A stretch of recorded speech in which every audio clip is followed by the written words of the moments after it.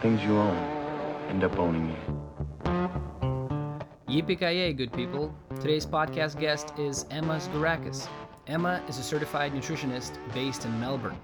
Emma has been involved in health and wellness for many years, and as soon as we started talking, it was obvious that she's well-rounded and has been there and done that with many things. We talk a lot about nutrition and how to guide yourself in this ever-confusing world to what's right for you.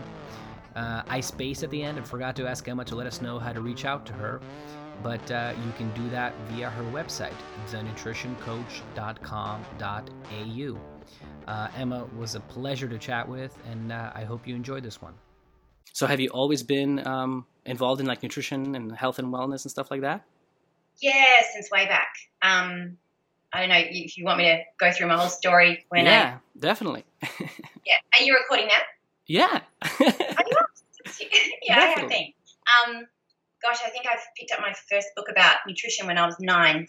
Been a little bit obsessed on the topic, but then I studied nutrition at university. I also started studying Chinese medicine. I'm also a Pilates instructor. I found that the physical side of things interesting as well. But It took me probably 20 years in practice to get to the place I am now. Mm-hmm. You know, about 10 years ago, I'd been practicing a certain way, you know, the way we were taught. Right. And then took a bit of a turn when, I sort of hit a wall myself, I think. Where did it start for you? So you're saying you picked up a nutrition book, and then did you go into like a, vegetarian diet or something like that, or Pilates stuff? Been there, done it all, I think. Played with versions of vegetarianism, macrobiotics, kind of cleansing, whatever you want to call that, versions of paleo, vegan, juicing, yeah. Oh, you've done it all. You've done it all. Yeah.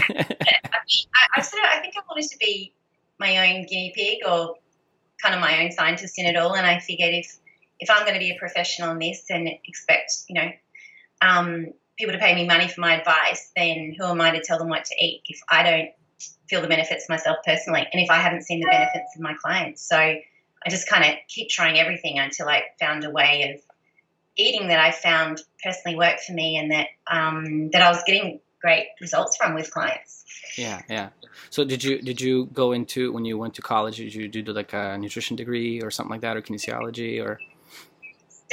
Funnily enough, started out in the design industry. My family are architects and designers and painters, and we're sort of always in being the creative realm. That's really cool. So I started doing fashion design and worked in the industry for a few years, but I found that I'd be in there in my work, but then I'd be going home at night pulling out books on nutrition. So it's always been like a passion of yours, huh? Yeah. That was like my romance novel. That was the stuff that just fed me. And then it wasn't until, I don't know, one day I was there, stuck in one of my books, it was feeding my soul, and I realized maybe I should be doing this for a living because the fashion industry wasn't really feeding me. So then I went back to university, started doing Chinese medicine. Okay. Acupuncture, stuff like that? Sorry? Like acupuncture and things like that? Yeah. So it was the first 4-year degree in Melbourne, and into the first year they kept asking us, do you want to specialise in acupuncture or herbs? And that was the question that you had to decide going forward. And I found with all the textbooks, I was always heading to the back end looking up the index to find the nutrition section because I just had this fascination with food.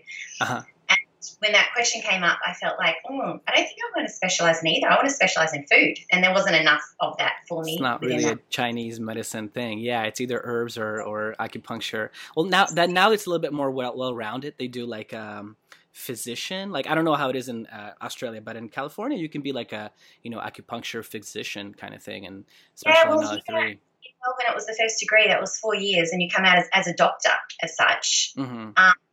But even still, the topic of nutrition was very much about congees or warming foods, cooling foods, all of that, which is interesting, but it just wasn't enough for me. I wanted to, and I had a good conversation, I remember, with the lecturer at the time who, I think he was, teaching us about pressure points and whatnot, which was amazing to learn about the body from that perspective. Mm-hmm. But I said to him, well, I just feel like, though, if I can learn the most about food and get someone's nutrition really, really right, if they have a fundamental deficiency in vitamin A. No amount of acupuncture is going to address that.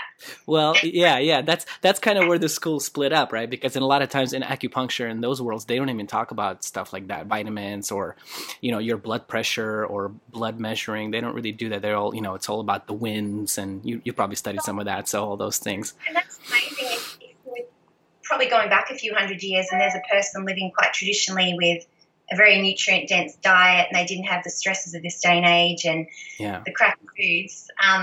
Perhaps those things are an awesome add-on, absolutely. But if you're talking about someone in a very stressed state or a very depleted mother who's who's under-eating, who has a history of restrictive diets, who is eating nutrient-devoid foods, I don't know. I just feel like those things are perhaps a bit of a Band-Aid that aren't going to address the really deep-rooted. Yeah, I'm with you on that. Where it's like, it's sort of the same thing with like the whole paleo kind of world, right? Where people always want to look at like, oh, what did hunter-gatherers eat 1,000 years ago? And it's like, hunter-gatherers didn't have, iPhones and Apple computers and Skype and all kinds of crap around, right? So it's like, is it really, it's like maybe it's a good base, right, to think about it, like if things were in perfect order and everything was all right. Yeah. This is it. This is what, that's the thing. And when people talk about what Paleolithic man ate, I'm like, well, I don't know. I haven't met a caveman personally. Like it's all hearsay. Yeah. And look, I love the premise of that, but it's still, relative to his lifestyle at that time.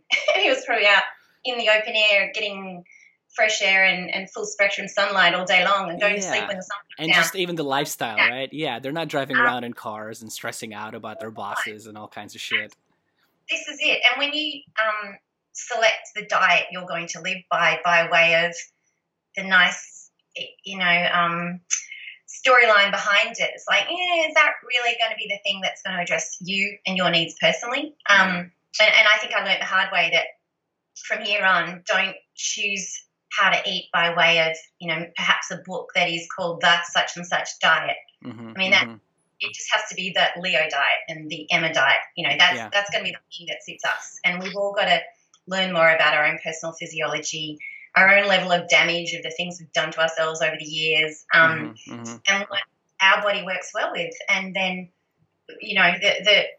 the way I've gone down the last sort of 9 or 10 years has been relearning about physiology and learning to understand your own body and addressing its needs directly, learning about your own personal cravings and what the body's trying to tell you, learning about the signs and symptoms that are your body screaming out for help on certain levels, how to address them directly, how to gauge your own temperature and pulse and kind of drive your metabolism strongly. We should all want to learn about our own personal bodies better. I really honestly think most people know more about their car and their car parts. Yeah. When we get service, we invest some money to service our car, and then the mechanic tells us, oh, I've replaced this and this is how this works. And okay, good, I got that.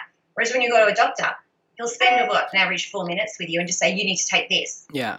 And it's kind of like hands off. Yeah. Okay, I'll do what you say. I don't know. I don't want to get into it. And I'm not going to ask the question, so tell me exactly how this is going to help me, and just tell me what the potential side effects are, and tell me what else I could do to address this before it even happens next time.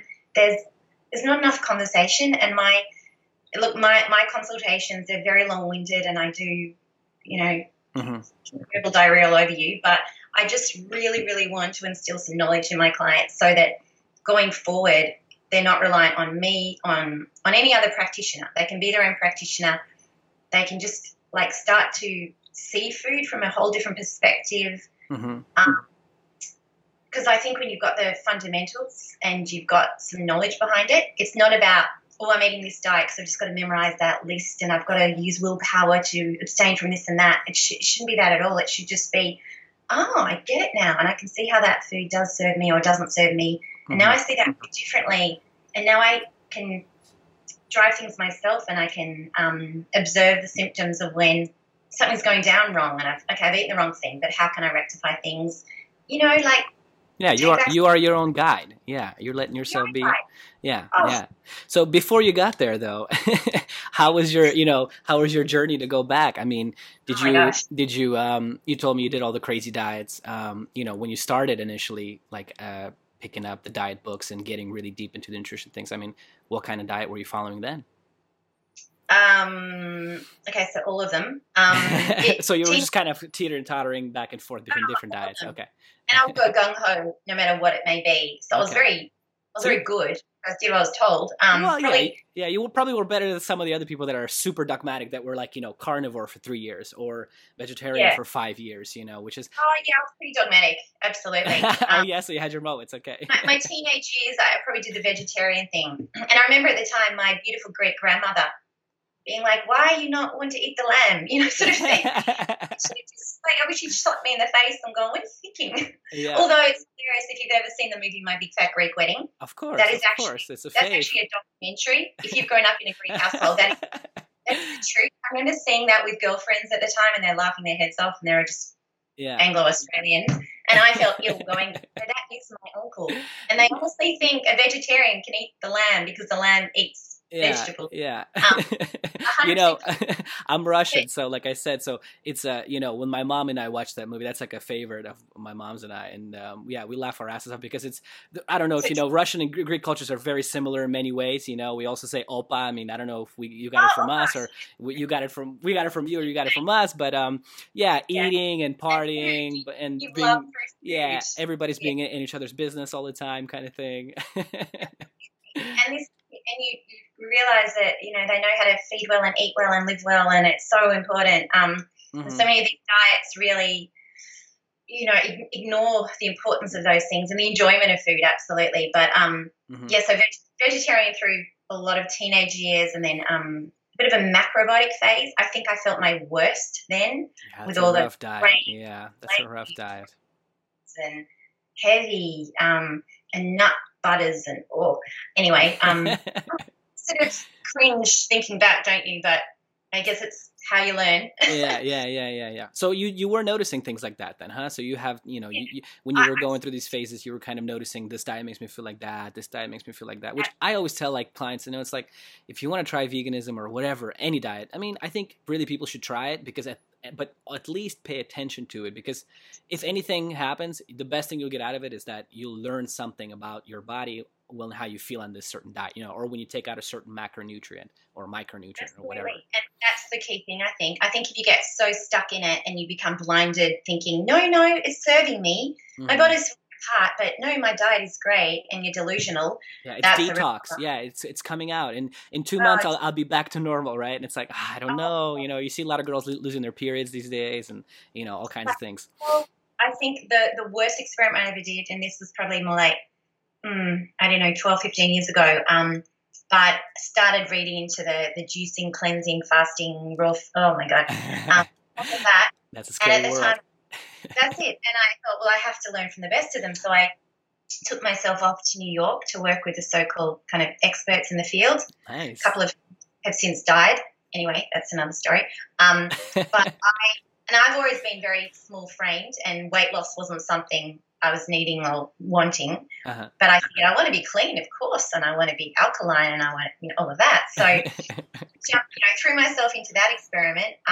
But gosh, I noticed the muscle wasting, the kind of nervy symptoms was not thriving whatsoever, and started to see these gurus in a different light and noticing their pelvic bones kind of sticking out and all of this. And there was that talk of, well, you might lose your period, but that's a good thing, because having a period is not a clean thing, and women just have to have it. And that You're dirty, Emma. You're dirty. And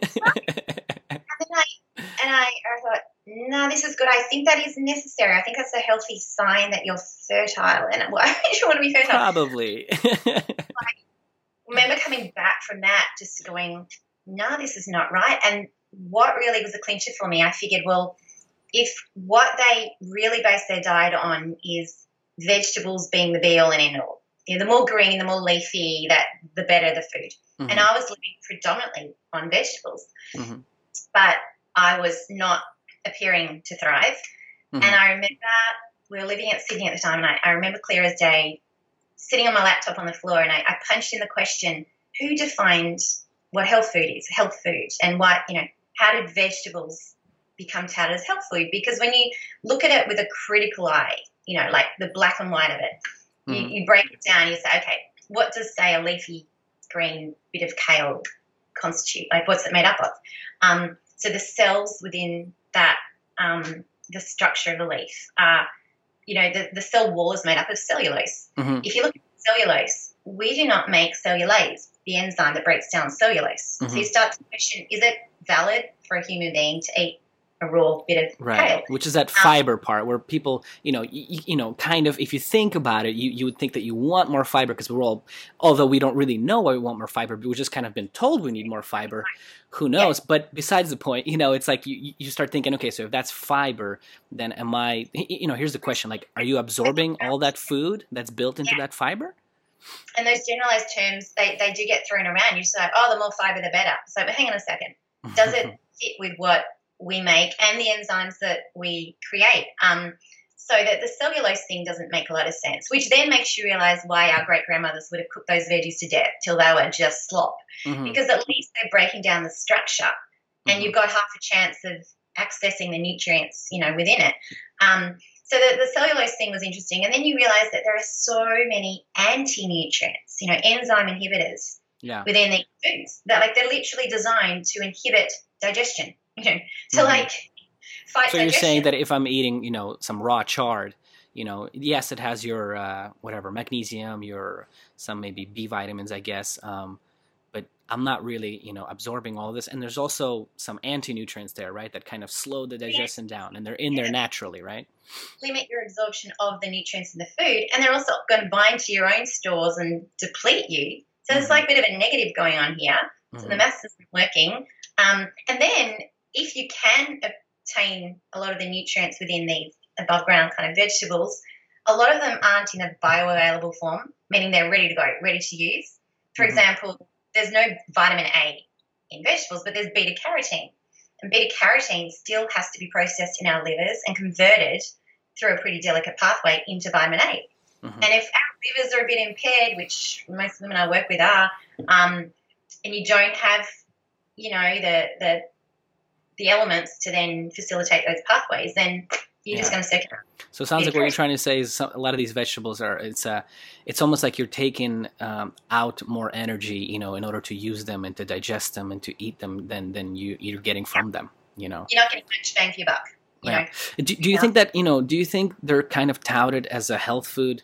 I mean, here's my theory on it is that I think people who just eat a lot of veggies, because if you're very healthy and you start eating only veggies and maybe some very lean protein, like, you're definitely going to get lean. You're definitely going to get lean, but here's the question is, the question is that, is that the way to judge health, right? Because a lot of those same people will lose their period or will go through, into depression or whatever, have all kinds of symptoms. This is the whole problem, because I think of the current times, the most direct indicator of if your diet is working for you is, are the scales going down? And that's fundamentally what most people are looking for. They just go, well, if I'm losing weight, it's working for me, so I'll just go with it. They're not looking at all the other barometers of health, the main barometers of health. They're not looking at, how's my sleep quality? How am I handling stress? Am I getting a regular asymptomatic period? Is my hair not falling out? How's my skin quality? Is my digestion asymptomatic? Like, food just goes down, burns, off it goes, out the other end. Is it coming out free? Like, there are so many barometers to health. It shouldn't be based on, is it making me lose weight?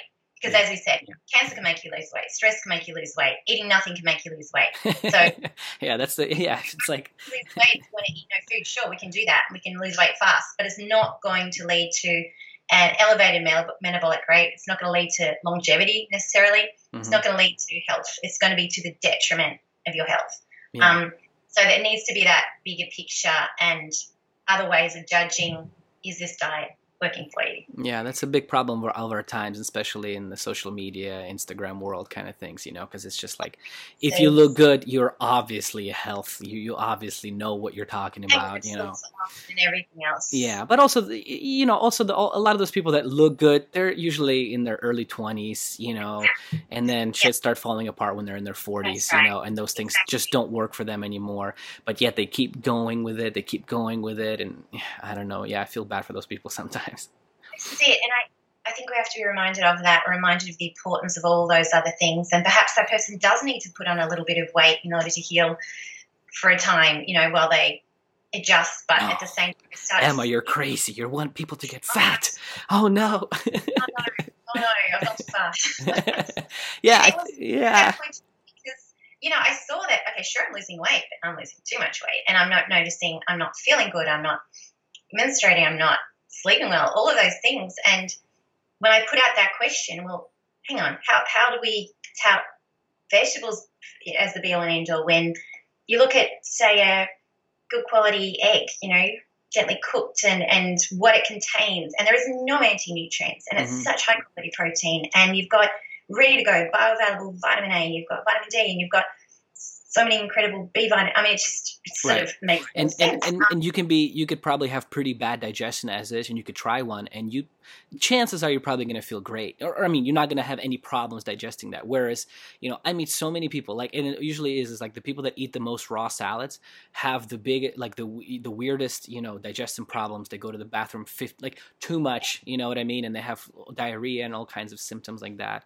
So, well, the food that's been considered the most healthy of these last, 50, 70 years of health food eating, which really didn't happen before that. People just ate food. They just gathered. Yeah. Yeah. Health food. Those foods, you think about nuts and seeds and leafy greens and granola and whatnot. I mean, they tend to be the most indigestible foods. Yeah. The foods that they used to be kind of the famine foods. You could keep your grains and legumes, they kept for long periods of time. They were backup foods if you couldn't hunt down the beast or gather the fruit, or they're backup, Right. They're handy to have around. But they shouldn't be the plan A. They're just the plan B. Right. Those plan B foods have become the best food. It's like, hang on, when did that slip? Yeah, we definitely need to go back to just eat normal food that sounds good, because I do think your instinctive guide, right? It's like guides you to the right places. But then the problem is that people will watch a documentary on Netflix like what is it, Game Changers, and it'll say like an egg is as bad as smoking 5 cigarettes. I mean, that's what they say. That's what they said, and I've seen this documentary, and it's just, how was that study set up to come to that conclusion? The more I learn, the more I analyze this topic, the simpler it kind of starts to get for me. And I really think the best analogy is, if you're confused about a certain food and you're wondering, does this make sense for me to eat it? Or would this be a good choice? As if you could sit down right now with your great, great, great grandmother and have a cup of tea and have a conversation. And you could say to her, Greg, what do you think about this nut milk? She would be like, you're getting your milk from a nut? Like, what do you... Show me the teat. Squeeze a nut. Like, what, think if you could have that conversation, what she would say. And she'd probably nod and just go, I could tell you what to eat. Like, this food. It just sounds complicated, right? It's like all this processing you have to do to get this weird, liquidy, milky looking substance out of these nuts that, they don't even taste good. So, that's right. Yeah. So to go back, so you remember that clear day where you were sitting down and you Googled who defines food? I was already starting to go question the whole thing, the whole thing, the whole narrative. I'd been on that journey for 20 years or something. And then this article popped up by this biologist. I've never heard his name before, Dr. Ray Peat. And I started reading this article, and the title was Who Defines Food and Vegetables or something. I can shoot you a link to the article because it's well worth reading. And it's a great one. I remember sitting on the floor, I'm reading this article, and it was like my head's filled with fireworks. And I went, oh my God, this is exactly what I'm thinking. And this makes more sense than anything I learned at university, anything I learned from any expert guru, whatnot. Mm-hmm. It was exactly that. It was like, okay, take the dogma off everything, take the nice esoteric feel of that diet away or whatnot. Just look at the food for what it is, analyze it, and go, does that make sense to our digestive tract? And this article just summed it up for me. And then I sat up through the night. I just started plowing through his articles. You can get all his articles on his site for free. But they get heavy at parts. They do waffle off in his it's dense stuff. Yeah. But stick with it, reread them a dozen times. I mean, I listen to radio interviews of his just on repeat. I don't listen to music. I'm a bit of a nerd on that level, but hey, that's cool. Yeah, that's what I do when I drive too. Podcasts all the time, That's right. So nice. when you first discovered Ray, I mean, did you identify with any of those things he was talking about? Did you have any of those, symptoms? Ray talks a lot about hypothyroidism and things like that. Totally give myself, I was in a very downregulated hypothyroid state from insufficient proteins, insufficient calories, salt. I mean, it's just all those things. I read it going, that is what I'm absolutely. But I turn things around very quickly because I just sort of go a bit gung-ho with Got what I obsessed. find. It was coming from a place of this makes sense. And I was kind of thinking this way, but he just put it into beautiful context. And specifically, did you have any problems? Like, were you doing, I don't know, sleep stuff, or were you just saying just a general kind of thing, where you're? Yeah, I just saw myself kind of, I think the thinning down of the muscle was a big thing. That rapid weight loss, where you see that your body's not just burning fat, but it's eating into your muscle tissue, and you realize I'm not renewing my proteins correctly, and I'm not getting enough protein, full stop, absolutely. And to think you can get enough protein in a vegan diet, it's just, you have to question it, because the liver in itself, just to work on a daily basis, needs a hell of a lot of protein. Yeah. So the whole premise of doing a liver cleansing regime where you're just having vegetable juice, you go, hang on a second, you don't go in and cleanse your liver. Your liver is the cleanser. It's a factory that detoxes. It's meant to clean the shit out from the rest of your body, but in order for it to do it, it needs a hell of a lot of protein, at least 90 grams for a small sedentary female. It needs a lot of sugars, because your stored glycogen is your fuel to your liver and what keeps your blood sugar steady as well. It needs a hell of a lot of energy, and it needs it coming, constantly, because your liver should be cleansing 24/7. It's not that. It's like when someone goes off and does a liver cleansing retreat for a week of a year. Like cayenne pepper and lemon juice. I think that's the big one, right, for the liver cleanse. It's just this momentary thing, and then it gets you through for the year. It's like, no, it's a constant process. But your body, your cells, your liver requires that all day long. Your brain requires a hell of a lot of glucose to function its best. In order to convert your inactive thyroid hormone, your T4, you need a lot of sugar in the liver to facilitate that conversion to T3. Otherwise, you're inactive, useless thyroid hormone. Yeah, physiology is not, it's funny how many fitness certificates are out there and how many nutrition degrees are out there. And, I did it in college too. And it's like, the funny thing is that they don't really go into physiology that much. It's mostly eat whole grains, eat lean protein. Here's how to calculate calories. It's just like useless shit that really nobody even does, because I mean. And no one asks the question, oh, okay, so that sounds like the done thing, or I need to have my 8 glasses of water a day. And no one says, but who decided that? And what was that based off? And dig further back. Yeah. It's just a given. Yeah. It's a rule, and you don't question it. And this is what was so refreshing for me to find Dr. Ray Peat, Dr. Brad Barnes, all of that, those old guys who were so ahead of their time, is that they were scientists, biologists, endocrinologists first and foremost. They weren't nutritionists. I spent so much of my nutrition learning from nutritionists, and their focus is the food. Is the food on the plate balanced? Is the macros balanced? Are the calories good? Is the food clean? Whatever that means. Let's make the food on that plate perfect and organic and whatnot, and let's just chuck it in and hope for the best, rather than the other way around. I love that with Dr. Peat, he's all about, let's look at the cell. What is required for that cell to be energized? What is required for that pathway to be facilitated? And then let's see what foods fit with that. And then it just, by chance, you figured out that, well, actually it makes sense why we need a hell of a lot of protein and calcium and whatnot. And then you kind of go backwards, as opposed to the food being the main focus. It's the body, right down to the level being the focus. And this is what was a miss even at university. And then in hindsight, I realized that you go into the science class, and that kind of made sense, because they talk about lipids, for example, like fatty acids, and they'd go, there's your polyunsaturated fatty acid, and look how it's a bit skewed and a bit it's missing some hydrogen bonds and it's easily damaged to heat, light, and oxygen, and you've got that free radical potential and whatnot. And there's your saturated fatty acid, which is nicely bound and structured, and it's stable to heat, light, and oxygen.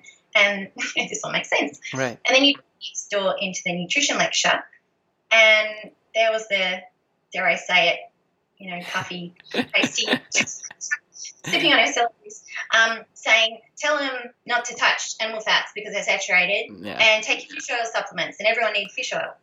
And you go, hang on, in that class they're telling us, at the time you just do what you're told, but looking back I go, oh my God, that class made more sense than that. Yeah. It's sadly the nutrition degrees in colleges, they're just becoming more and more like just sort of propaganda for like corn, soy, and wheat industries, because now apparently again it's like, where for the longest time everybody kind of knew soy and tofu is not very good quality digestible protein, and then recently within the now you can find tons of studies that say it's great. You really can. That's where the vegans they're getting all that sort of thing from there. But I don't know if you're on the fence, I guess research it for yourself. But it's definitely something new, because for years they would talk about it. It's not a great source of protein. The foods that are so new, you talk about vegetable oils and sunflower oil and safflower oil and all those oils. They really didn't exist before the Industrial Revolution. Before you could turn all those massive crops of these seeds into this beautiful golden liquid, they weren't around. Look back. I love to find really old recipe books, like pre-1880. That's where the gold is in those. There's a great YouTube channel. I don't know if you've seen the guy. I can't remember the name of it. I can tell it to you later. Where the guy just cooks stuff. He has a book from like 1776 or something like that. Yeah, and he just cooks things from that time period. And it's like I remember one was like, he had like 2 eggs, and it was like a whole pound of butter, and that was the scrambled eggs, and that's how people ate back then. Well, this is it, and you'll find that a lot of those ingredients aren't even in those books because they weren't around then. These oils are so new in our evolution, and they're very experimental, really, and you see the correlation with those oils kicking in and the cancers going up and the fertility problems, and it's not a correlation with sugar. That's actually, the sugar things actually come down a bit, and the corn syrup has replaced it. I just think people need to get a bigger perspective on things and not get caught up in, oh my God, right now in magazines are telling me I need to eat goji berries and I need to get agave, and it's like, hang on a second. Does this make sense? Yeah. Well, it's because the same thing as you were saying, that people look at the kind of the what's in front of them first, like what's on a plate, and then they try to figure out what they should eat. And it's the same things are happening with doctors. Doctors are looking at, okay, LDL should be lower. Why it should be lower, I don't know, but that's what we're told. Cholesterol should be lower, so that means that we should eat things that make it lower. And what things make it lower? Vegetable oils. Okay, so we should probably be eating those. Whereas looking at it, the opposite way would probably be a much help, but that's not the current state of things. Cholesterol is a whole hour-long conversation in itself, but as you age, cholesterol is probably one of the most protective antioxidants that we can manufacture, and there's reasons our body might be producing too much, and then you've got to question those reasons first and go, why is inflammation high first and foremost? It's not about stripping out cholesterol, it's a bad guy. Saying that cholesterol is a bad guy is a bit like saying that there's always fires, and wherever I see fires, I see firemen, so the firemen must be bad because they correlate. No, they're going to the scene to put out the fire. Don't blame the firemen. Why the fire's being don't take firemen. It's the worst thing you can do. I think we need to question everyone on everything. Even with my clients, my consults are at minimum 90 minutes at a time, and I'm always waffling on and then standing more reading, and I just want them to know the topics so well for themselves. But even with the information I give, I say to my clients, if you read something I've presented to you and it just doesn't make 100% sense to you, ask me more. I want you to, have that clarity. Same being if you go to that doctor or that specialist or that naturopath, anyone, if they say, oh, you need to eat this, you've got to go, okay, cool. So exactly how is that helping me? Tell me why and how. Or you need to take that medication or that herb or that whatnot. Ask them exactly, how's it going to help them? What are potential, side effects of that, or all those things. And if you don't get an answer that you feel 100% clear about and good about, you go, okay, cool, leave that with me. I'll look into that further, or no, I'll leave that for now. We've stopped questioning so much, I think. It's just a given. Well, we're not encouraged to question either, right? It's like, this is the authority, listen to what we're told, and, don't question things. Why would you want to do that? We know better, And also, if you're questioning things, you're probably a conspiracy theorist, and you probably think the earth is flat, and, Yeah, that's it. You're not meant to question, are you? You just got to we're definitely not encouraged. So when you switched over, like, from your diet, from you said, so you kind of became obsessed pretty quick with the repeat stuff and switched over. I mean, did you have some things get better? Did you notice anything drastically improving? Within weeks, I reckon. Really? Yeah. Okay. My cycle regulated. My muscles just kind of filled out.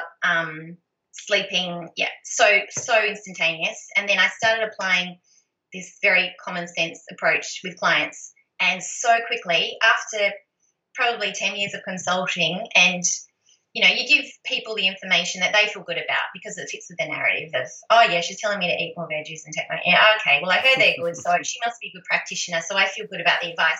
But rarely would you get anyone coming back saying, oh wow, I felt great. Like, you just, all these one-off consults. But then very quickly I started shifting how I work with my clients, and it was like overnight I started having clients coming back going, oh my God, I've been an insomniac for 20 years and I'm suddenly sleeping. Or those 17 rounds of IVF didn't work and I'm pregnant. I'm so many awesome stories. And then they'd come back and say, if those few little shifts helped me so much, what else could I do? How else could I benefit? And it was so much more satisfying for me as a clinician. It was so much more satisfying for my clients. It was so exciting. And sometimes it's the simplest substances that are already in your pantry, or should be, addressing, keeping your blood sugar levels steady and how to go about that. Little elements like salt. Like, salt is so underestimated and important. Just, it's not necessarily the overpriced, really, just basic stuff that people have been consuming for many years, and you brought up kids, and it's like, I think you're one of those, you're one of the repeat followers that, I don't know if anybody else has kids out there, but I think you're one of the few that has kids, and so were you sort of following the repeat lifestyle when you got pregnant? Yeah, I'm so glad I did previous to pregnancy. Or I dread to think. But I think what Ray really instills in, if you really get into his articles, and I bounce off him a lot. I'll send him emails and, throw around topics with him. He's so generous with his time. But he's never, it's like when people say, oh, I follow a repeat diet. First you've got to go, do you? Because there's never written a diet. So what interpretation of his diet have you made up? Or they might say, I tried the repeat diet, didn't work for me. It's like, well, but maybe you interpret it. But all he's sort of ever said is eat in a way that improves your metabolic rate. And that's for you to decipher and you to fiddle with and you to experiment with too. But it's just that, use your common sense, tap back in, work it out with yourself, all of that, and that intuitive side of things. So then having kids, I think I decided early on that I wasn't going to read the baby books and the parenting books and whatnot, because I could see that someone else's opinions going to infiltrate, the rules. I just wanted to get to know my baby and let them tell me what they needed, and we'd figure it out. So, I was lucky I was able to, breastfeed for quite a long time. So I wasn't hell-bent on quick, get the solids in, because I knew they were getting so much. But like, they'd start to choose things off my plate and steal from my dinner. And the things that I gravitated towards were things that you go, wow, they know, and they're not affected by the marketing and the rules and the diet books, and instinctively what a little human is grabbing for. It was so fascinating to watch. So, and when you were pregnant, I mean, did you have because a lot of women have crazy cravings and they're always discouraged, don't eat ice cream, even though if, everybody's generation before ours was like, everybody ate ice cream, everybody had some good steaks and fat in there and all kinds of just normal foods. And I mean, nobody came out with two heads, you know what I mean? But now everybody's, I meet so many women. I mean, I know a woman now, even she's, pregnant, and she just wants to eat, green juices all day. Sugar is the devil. Don't eat any meat, chicken and turkey every day kind of thing. So it's really tough. Yeah, it's really tough to change people's opinions. And then it's like, and I tried to, when I went into the whole pregnancy phase and I was obviously had an obstetrician and whatnot, I tried to kind of step back from it all and to observe what all other women are going through during the pregnancy process in this day and age. And you really are treated like you're a sick person, and you've got to be tested and scanned and whatnot. And I remember my mum even at the time going, wow, they require you to go in constantly, don't they, and whatnot. She goes, in my day we just got pregnant, and then you either stay pregnant or you didn't, and you might get at the end and you had a baby. Whereas now the analysis, that adds to the stress. If you already just got a disposition to anxiety, it's not anything. Yeah, that's a big one. You know, the food you're not allowed to touch now that you're pregnant, and it was rare meats and liver and oysters and unprocessed dairy, and you kind of go, hang on, that's all the best stuff right there. So did you have any specific cravings when you were pregnant? Some stuff like that? So my daughter, my first one, she was a gelati ice cream milkshake cheesecake baby. And you look back and go, wow, I did probably need a hell of a lot of protein, particularly calcium too, but you know, so I went with it. Second one, my son, was probably more salt and protein, Thai food. Yeah, that was him. He was more savory baby. But it was, okay. So those are the things you were eating. Yeah, I would just go with my cravings, and I'd get the best versions of everything. But you know, I think I acknowledge that, wow, my cravings through this, my body not being a pathetic, needy female who has no willpower, I saw it. Perhaps my really intelligent organism and my little incredible little human inside me is sending out intelligent signals that I need to address. And I must say, and look, maybe this is me personally, but apart from my baby weight and the placenta and I didn't put on an inch. I stayed me with this extremely large baby for my size. But, I don't think that whole phobia of, I'm going to overeat because I'm going to put on the baby weight and then more weight, I'm not going to get to lose it. Yeah, well, it feeds in again with that, you know, stereotypical kind of narcissistic age that we live in, you know, where people are so obsessed. You know, I mean, if I meet somebody and I'm like, if, you know, it's like, if you want to feel, if somebody tells me I need to feel better and I need to put on 10 pounds, I'm just like, put on 10 pounds, whatever, man. If you feel better with 10 pounds on, put them on. You can always get leaner later, right? You can always just go back to eating nothing, but at least you'll feel good for a while. I mean, it's, we're definitely like indoctrinated into like skinny equals healthy. And like, if you're a little fat, unhealthy, you know? It's really, well, this is it. And I still did that and didn't get fat in the slightest. And I think, if anything, particularly postpartum or once I had my babies, and I got to learn that, I mean, your requirement for calories, for all minerals, vitamins, energy, protein, everything goes up exponentially when you're breastfeeding, even more than pregnancy. Whereas in our society, you spit out a baby and you pick up a women's magazine and it says how to lose the baby belly, how to lose the baby weight, post-baby dieting. Right. This is the most fundamental time to eating more food, not less food. So then you've got these women who apparently postnatal depression is just going on the up and up and we all need antidepressants. Like, no, we don't. We probably just need more fuel, more rest. We need to be living back in the village where all the aunts and cousins and everyone held the baby and helped the mum recover. Instead, mum goes home thinking, I've got to keep the house nice, I've got to run my business on the side, I've got to feed the family, and I've got to stay up through the night with my baby, you know, all the pressure. I've got to diet. It's just so... And then you have Gwyneth Paltrow selling you something that you got to buy because, you know, Gwyneth knows best and blah, blah, blah, you know. Start doing high-intensity exercise as well. Yeah. So, you know, like you were saying, like kids are just not kind of intuitively, you know, guide themselves to what they want. I mean, you know, I've worked with clients that, you know, force their kids to eat, you know, broccoli and green beans, and they just fucking hate broccoli and green beans.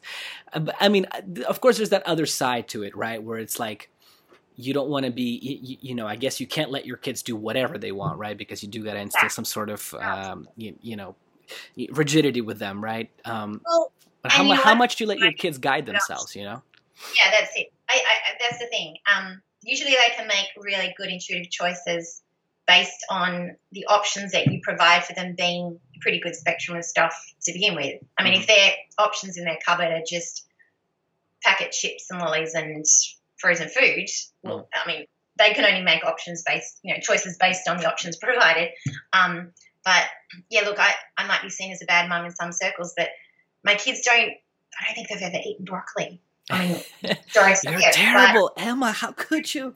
The most nutritious food in the world. I know. Especially al dente, crunchy, indigestible broccoli. I should hide it in their food. But you kind of go, well, hang on, what are you trying to provide for them in the broccoli? You go, okay, so phytonutrients, that just means a plant-based nutrient. But my kids, when they were tiny, I wanted them to have a taste for things like liver. I wanted it to be familiar in their palate because I didn't grow up with it, and I find it hard sometimes to get it down. So I want it to be in their childhood. And I would cut up the liver. I remember one day I was going to prepare it like I would for myself and my husband and, you know, put in the herbs and the young in and sweeten it up and, you know, mask the flavour. And he was really hungry just when I want it now. So I gave him some little bits of brown liver with nothing on it, just cooked in some butter. He inhaled it and asked for more. And then from that day onwards, both my babies, you can give them a plate of horrible little bits of brown liver and they just couldn't get enough, and they'd always ask for more, and I was amazed. I would gag eating it that way. Yeah, I think growing up with it has something to do with it, because it's the same thing. In Russia, we grew up with like eating cow tongue and liver. It's kind of a normal thing. We call it pashtet. But whereas Americans don't really do that, I don't think Aussies also eat too much liver stuff like that. Like our ancestors, even in Australia, they would have gone to the butcher. They wouldn't have just bought the lean fillet steak and the chicken breast. They were buying the whole joints with all the incredible collagen intact. They were always buying some offal because you don't waste things, particularly through the war times and whatnot. They were exposed to that full spectrum of amino acids and nutrients. And now you just go in and get your little trim, nice little neat cutlet and all the good bits are taken off it. Yeah. So we're really devoid of those kind of nutrients that you just don't get from other foods. So how much, and what else do you feed your kids? I mean, how do you let them? I must say they got to a point, I reckon they were maybe pushing 4. And one day it was like a flick of a switch. They kind of went, no, we don't like this anymore. And I was like, oh, no. But through those little years, they had a lot of it. And perhaps I'll come back to it. But, you know, do you have kids? I don't. No. Okay. But you'll get to learn, you know, you go into it thinking, my kids will do this and I'll never succumb to that. And it's going to be like this. And then one day they get their own opinion and you're like, you can't force it. So, but now, gosh, they have, you know, I do have to admit, first thing in the morning, my 5 and my 7-year-old, they'll get up and the first thing they say is, Mom, where's my coffee? And I do like a little half shot espresso, a lot of milk, some sugar or honey, and they love it. Yeah. But you look at how good quality coffee is so incredible for their lung development. It's so incredible for magnesium. It's got so many anti-inflammatory compounds. It's pretty spectacular stuff. Other parents might go, oh, kids aren't allowed coffee. But I think back to how my father grew up in the village in Greece. Yeah. And they'd make the coffee. They'd have that strong Turkish coffee, you know, the intense stuff. And they'd dip their biscuit in it and whatnot. You just let the beans sit in there. Yeah. The kids always have a little coffee with some milk and sugar. And it's just culturally, it is done. Whereas our society tends to think there are rules and anything beyond that is bad. And you've got to look to other cultures and what has been done, and maybe these things aren't so bad. Perhaps they're even quite good.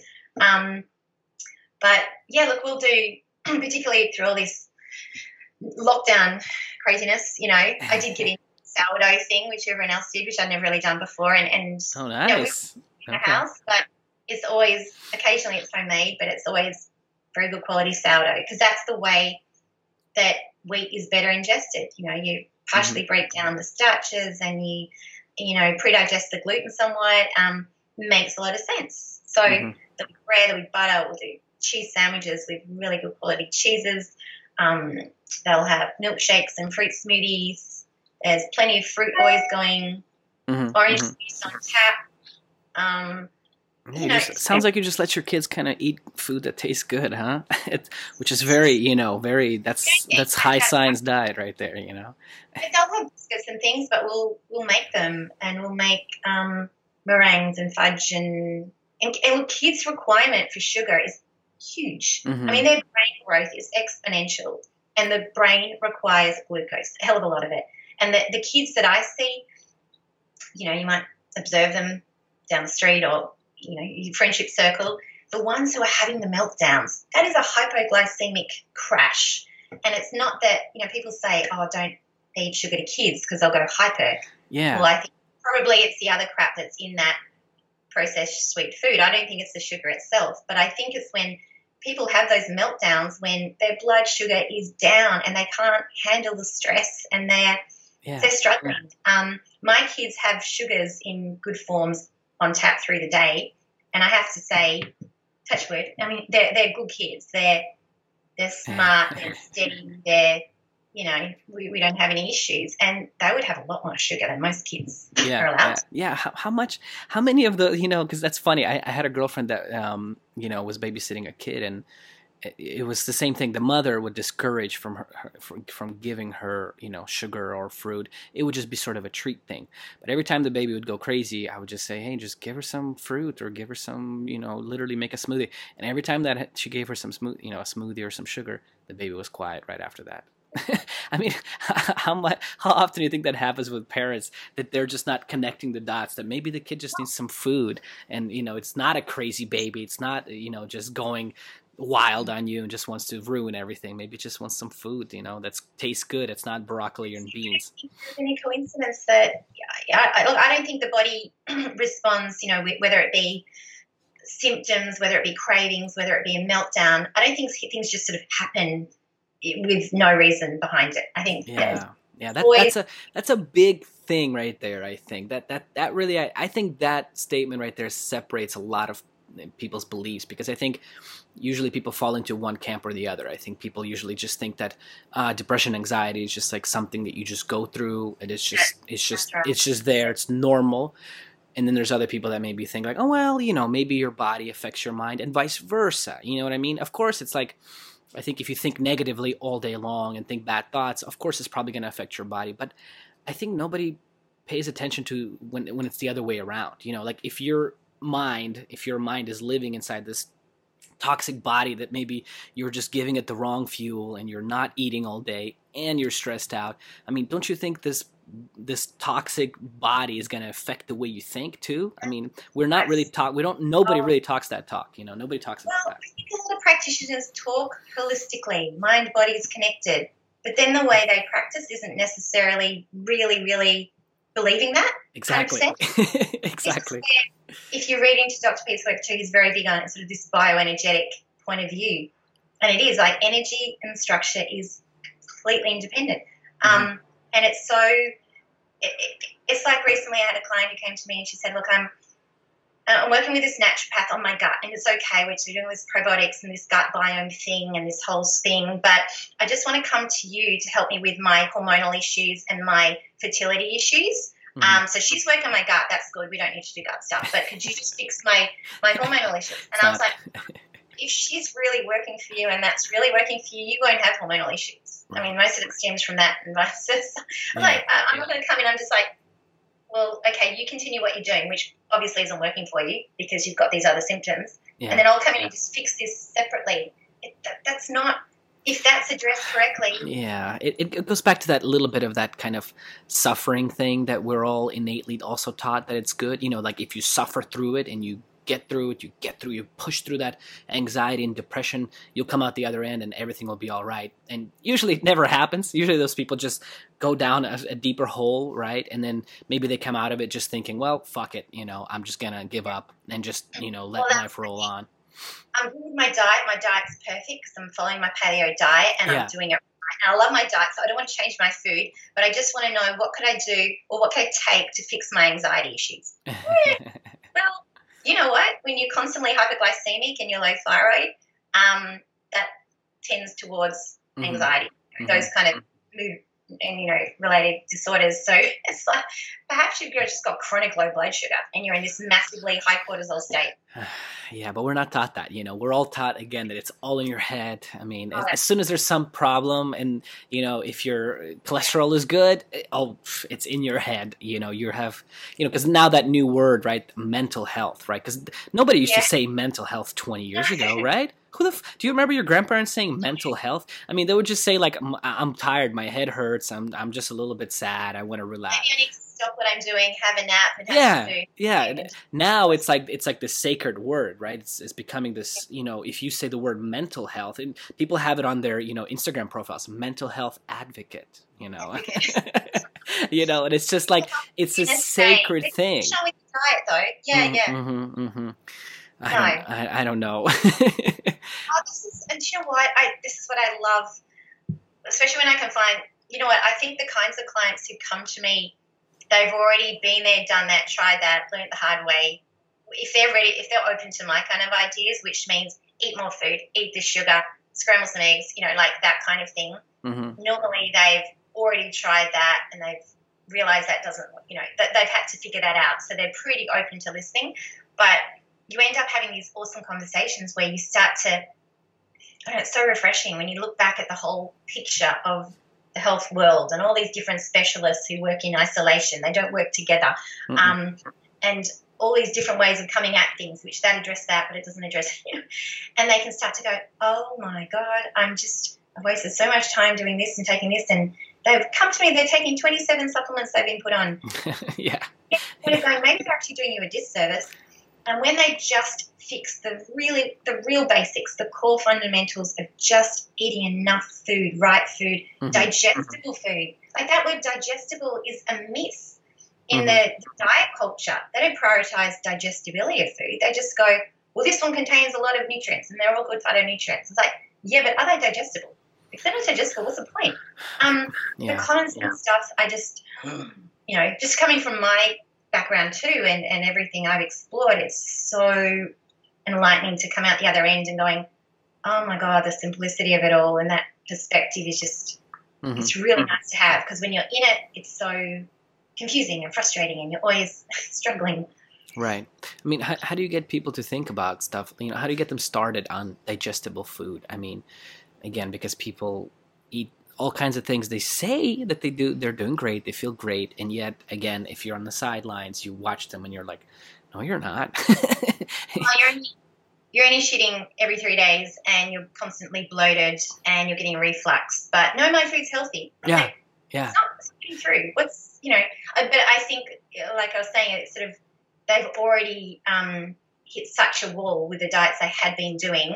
They're really open to me going, can you see how that food wasn't working for you? And they're like, yeah, I can already see that. And then when I provide them with quite contrary information, they just kind of sit there nodding like, yeah, that makes sense. And it's not because what I've told them is so profound. I mean, I'm just kind of the conduit of information I've found too. It's that what I'm saying is resonating with something that's already in them, and they already knew deep down. Yeah. From childhood or from their grandmother. And they just kind of go, yeah, I already knew that. Yeah, that already that just, and it's just all this nodding. Sort of, do you think it kind of goes back to just maybe being, just the whole even repeat, philosophy? Does it kind of just go back to just kind of being a kid again in a way, just enjoying yourself, enjoying food, like not letting it be a thing where you're constantly monitoring it, right? And you're like, oh my God, I ate ice cream today, I'm going to be fucking fat. Oh my God, Emma, I'm going to be so fat tomorrow. It's just like, I mean, I think it really just boils down to just that, right? So nice. And it's getting to that point where you're eating to live, not living to eat. Your whole day is encircled around, I've got to monitor my carbs and I've got to check on this and I've got to, like that's for me, that's not quality of life. Like that's not a way to live. I want to be able to travel, explore different cuisines, whatever, and not go, excuse me, is that good to do? I want to get to a point where your metabolism's so strong, your digestion is so robust that you can eat the occasional things that you couldn't have touched before, and your body's like, it's like water off a duck's back. Your body can deal with it. Obviously there's things you want to emphasize and get more of, and foods you don't want to eat so many of, but you should be able to waver a little bit. You should be more resilient. And I don't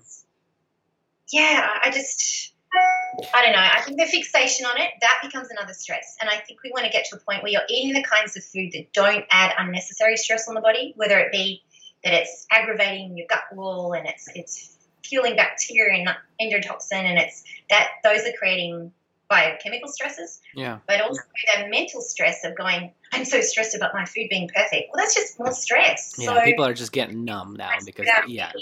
So, I mean, you work with so many clients, and if there's just one thing, what is it you're constantly seeing that people are just, not doing right, or you can just write a simple recommendation that you can tell them, like, hey, just do this or don't do this. I mean, what are some common mistakes that you're seeing?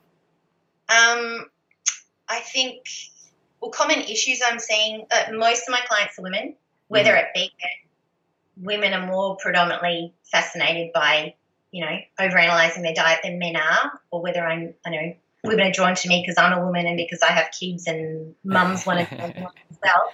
But mostly women, but I'm seeing this systemic kind of subclinical hypothyroidism, like their body temperatures and pulse are just suboptimum. There's this coldness, there's this puffiness, and all the other things that come with it. Infertility is just on the up, Women who've been on the pill for 5, 10, 20 years nonstop, suddenly they get, married and they're like, oh, we want to have a kid, but it's just not working for us. And this is becoming so common that it's almost seen as normal, that it should be a struggle. Our mothers weren't. They just, tried to have a baby, had a baby. There wasn't this constant conversation of like, what are you trying? What are you doing? And right. So infertility is a constant problem. But I think for the most part, total calories, in general, tend to be on the low side with females. So getting them to eat more. Definitely there's a reluctancy around carbohydrates. I think they've done a really good job at making us terrified of them.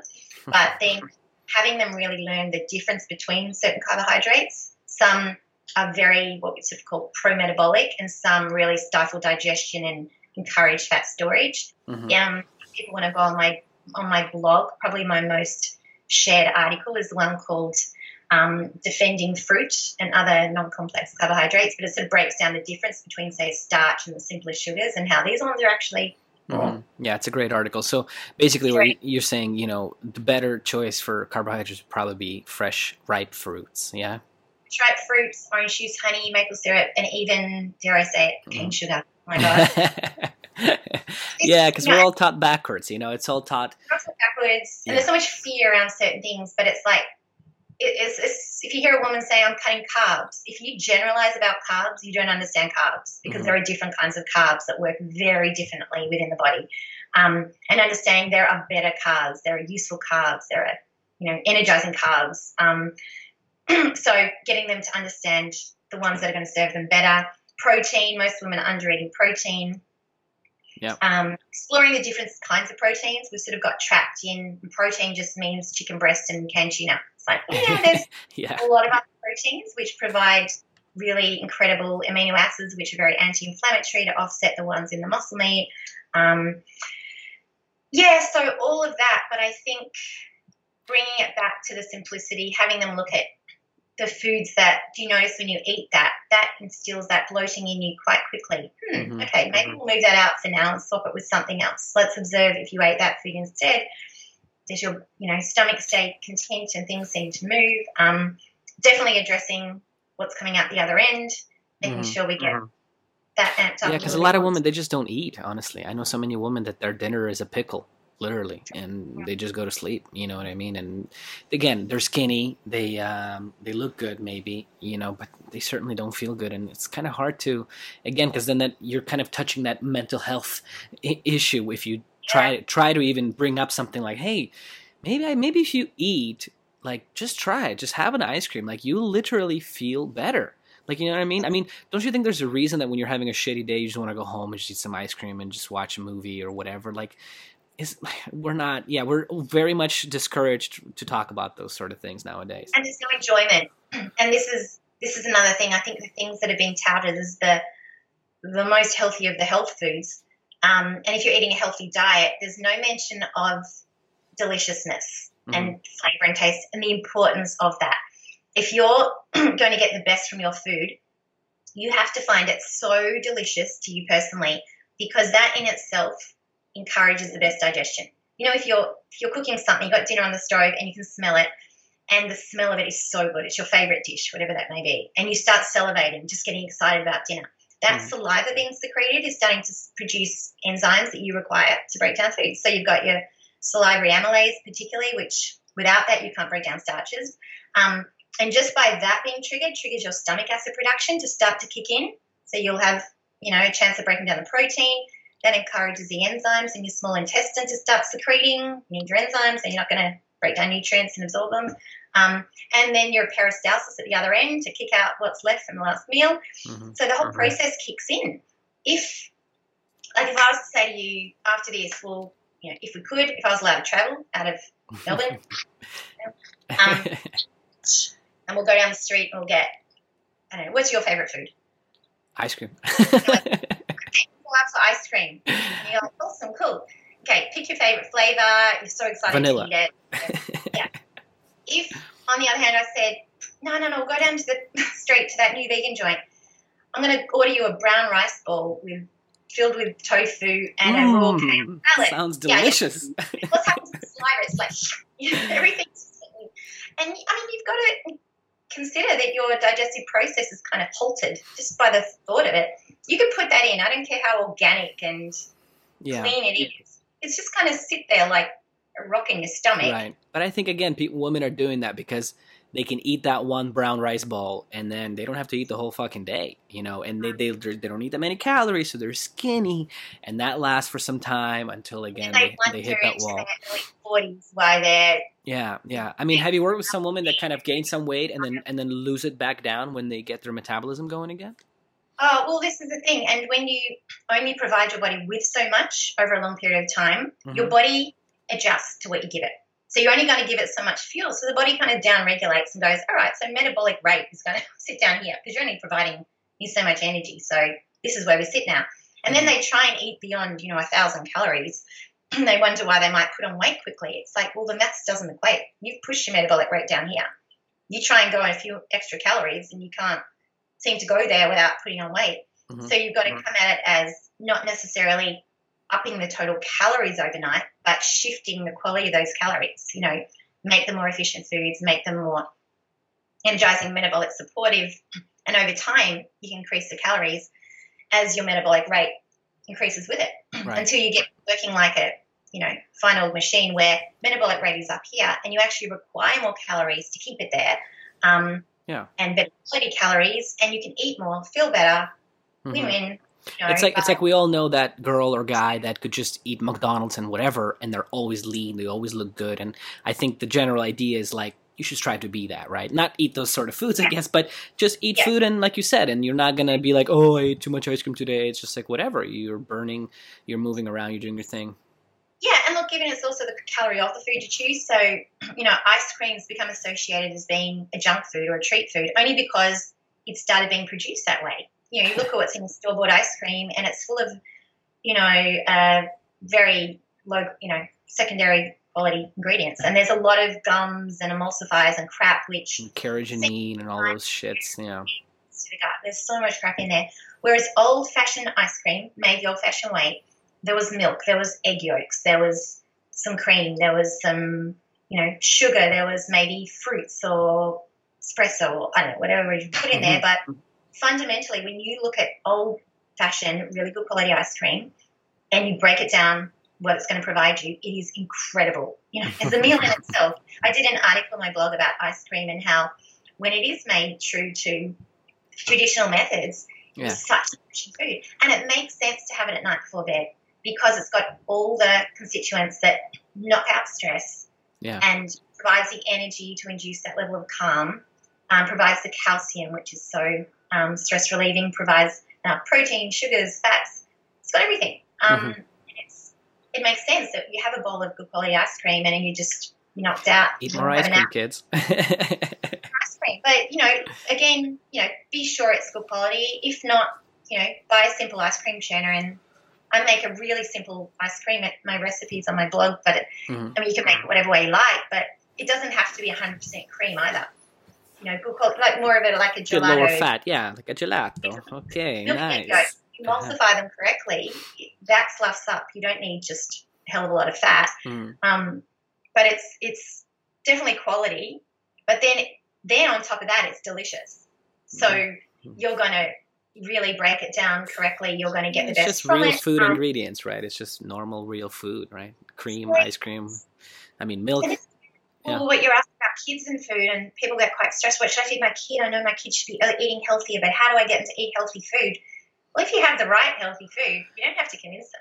Yeah. Like my kids eat ice cream every day. They eat hot chocolate every day. They eat coffee every day. They eat toasted cheese sandwiches every day. But they also nibble on carrot sticks and whatever fruits going. Yeah, now that cake that you buy at that like store that has like all those additives and all that icing and all kinds of shit in it, that's probably not the type of sugar you should be feeding it, right? Yeah. Again, we're just not taught to separate like, normal quality sugar treats, like whatever, custards, puddings, stuff like that to, because people just eat like a donut that's, don't forget, like that donut is fried in all kinds of vegetables oils, and it, again, has the gums to make it all, squishy and all that. So, yeah. So besides Ray, I mean, these days, any other, heroes of yours or things that you look at, or is it more of an approach to where you now look at the physiology as a whole and read about those sort of things? Yeah, absolutely. And just always being cautious of, the claims you make. What is it based on? And people just throw out claims willy-nilly. What is good is bad. That's bad food, good food. Coming at it. I think when you get to a kind of a level of knowledge with digestion first and foremost, everything just kind of falls into place. Even with you look at people who are, I don't know, 30s and 40s, and they've got serious gut issues, their digestion suboptimal, their bowels have slowed, they've got all these food intolerances. So you kind of assess that, okay, well, obviously there's a level of damage there to the intestinal wall, and there's inflammatory responses going on. I would approach that person with their slightly damaged older gut to the same being, just say for a 10-month-old child who's exploring their first solid foods with a very immature gut. So whether it's immature and still delicate or older and damaged and delicate, you go, okay, well, what would you feed that baby who might not have all their teeth? Their gut is still super delicate. We don't want to damage it. Would you feed them a bowl of, like a hard crunchy muesli bar and like a tuna salad? You probably wouldn't. You feed them quinoa. It's Peruvians ate it, Emma. They're healthy Peruvians. I'm telling you, the Incas in Peru ate it. Yeah. Which actually in South America, don't they feed it to their pigs and they sell it as health food, and they laugh that the Westerners go, that's a Westerner problem. Yeah, oh my God. How many of those foods every year, right? It's like, the whatever, fruit or the, yeah. It's so I just sort of realized that those kind of baby foods, like a soft casserole with falling apart meat, and it's those kinds of foods are so nutritious, digestible, and delicious to a baby. Why wouldn't that person? Let's focus you on those kind of foods for you as well. That's a great way of looking at it. Yeah. So just what would you feed a small baby, and what would you feed a person who's really, really sick and has terrible digestion and can't eat? And jelly and ice cream. I mean, that makes sense. Do like real fruit juice and actual gelatin and homemade ice cream. Incredible. Yeah. And it's such, it's literally healing food, and it requires little to no digestive effort. Like it just kind of melts going through. That sort of thing, you kind of go, all right. It's that's a great way of looking at it. And it's a great way to end it too, I think. I got to run here. I love that advice, I think, because and basically what you're trying to say is when people do get healthier and stronger and get their digestion back, then they can probably eat their sourdough or whatever, right, and be much, much better with it. And that's probably the reason that kids can eat whatever the hell they want, right, and get away with it, whereas adults think that that means I can't do that. That's it. And maybe that rather than just choosing a diet based on, a food avoidance diet, if you're super sensitive to things and as long as I avoid this incredibly long list of foods, I'm fine. But you can't really go out and eat. You can't live because there's just only these many foods left. I'd rather flip it and go, well, why don't we look at why your digestion is so impaired, and maybe let's, again, get your thyroid better supported because your thyroid really rules the secretions in your gut and your peristalsis as well. So let's make the plan and the aim that over time you can eat all the foods again rather than just avoid forevermore and have no quality of life. Do the things that get, back to the root cause of your intolerances and your sensitivities, and slowly over time explore what your body's, capable of. Maybe listen to your inner kid a little more, right? But eat real food. Eat real food. I know. Well, beautiful. Anxiety around it all. Yeah. Well, Emma, thank you so much for your time. Maybe we can do this again sometime. We can chat maybe about some thyroid stuff next time, a little deeper and intense. Yeah? Thanks for your really time. Nice to meet you. It's nice to meet you too. I love it. We had a great time. Yeah. Thank you. I'll reach out to you a little later. Bye. Yeah, bye.